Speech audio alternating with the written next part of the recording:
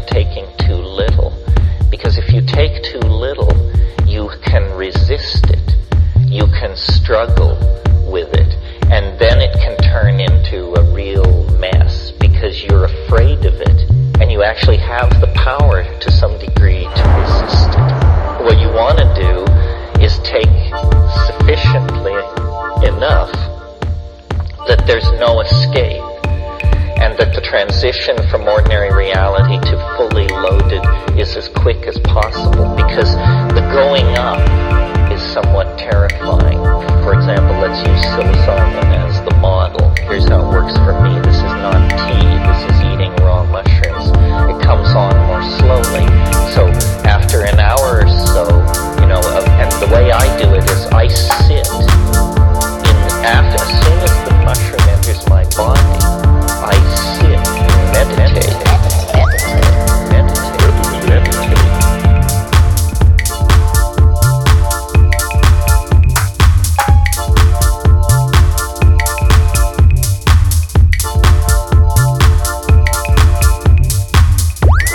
The way I do it is I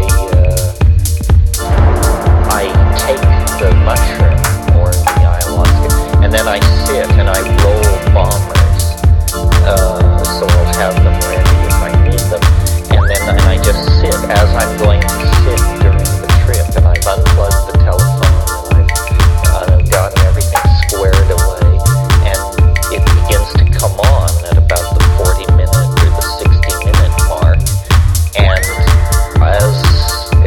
there's sometimes some nausea that comes on, and then I smoke a bomber, tap the bomber, and then it catapults it into the full deployment of the thing, where you just hang on. There's about a 25-minute period where your only job is to hang on.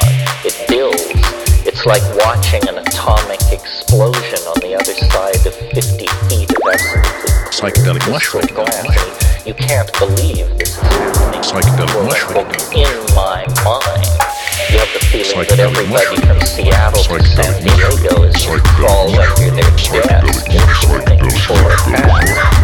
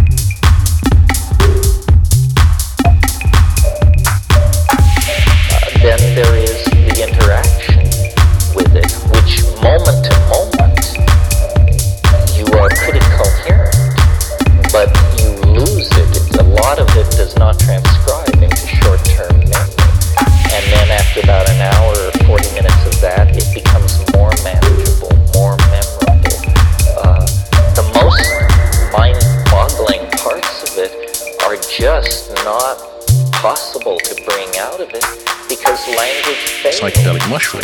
Because English, there are no words. Psychedelic mushroom. There are no words even close. I mean, sometimes you'll bring out an image or a metaphor, but out of 5 hours, psychedelic mushroom. Entirely engaged during that time. Now, this question about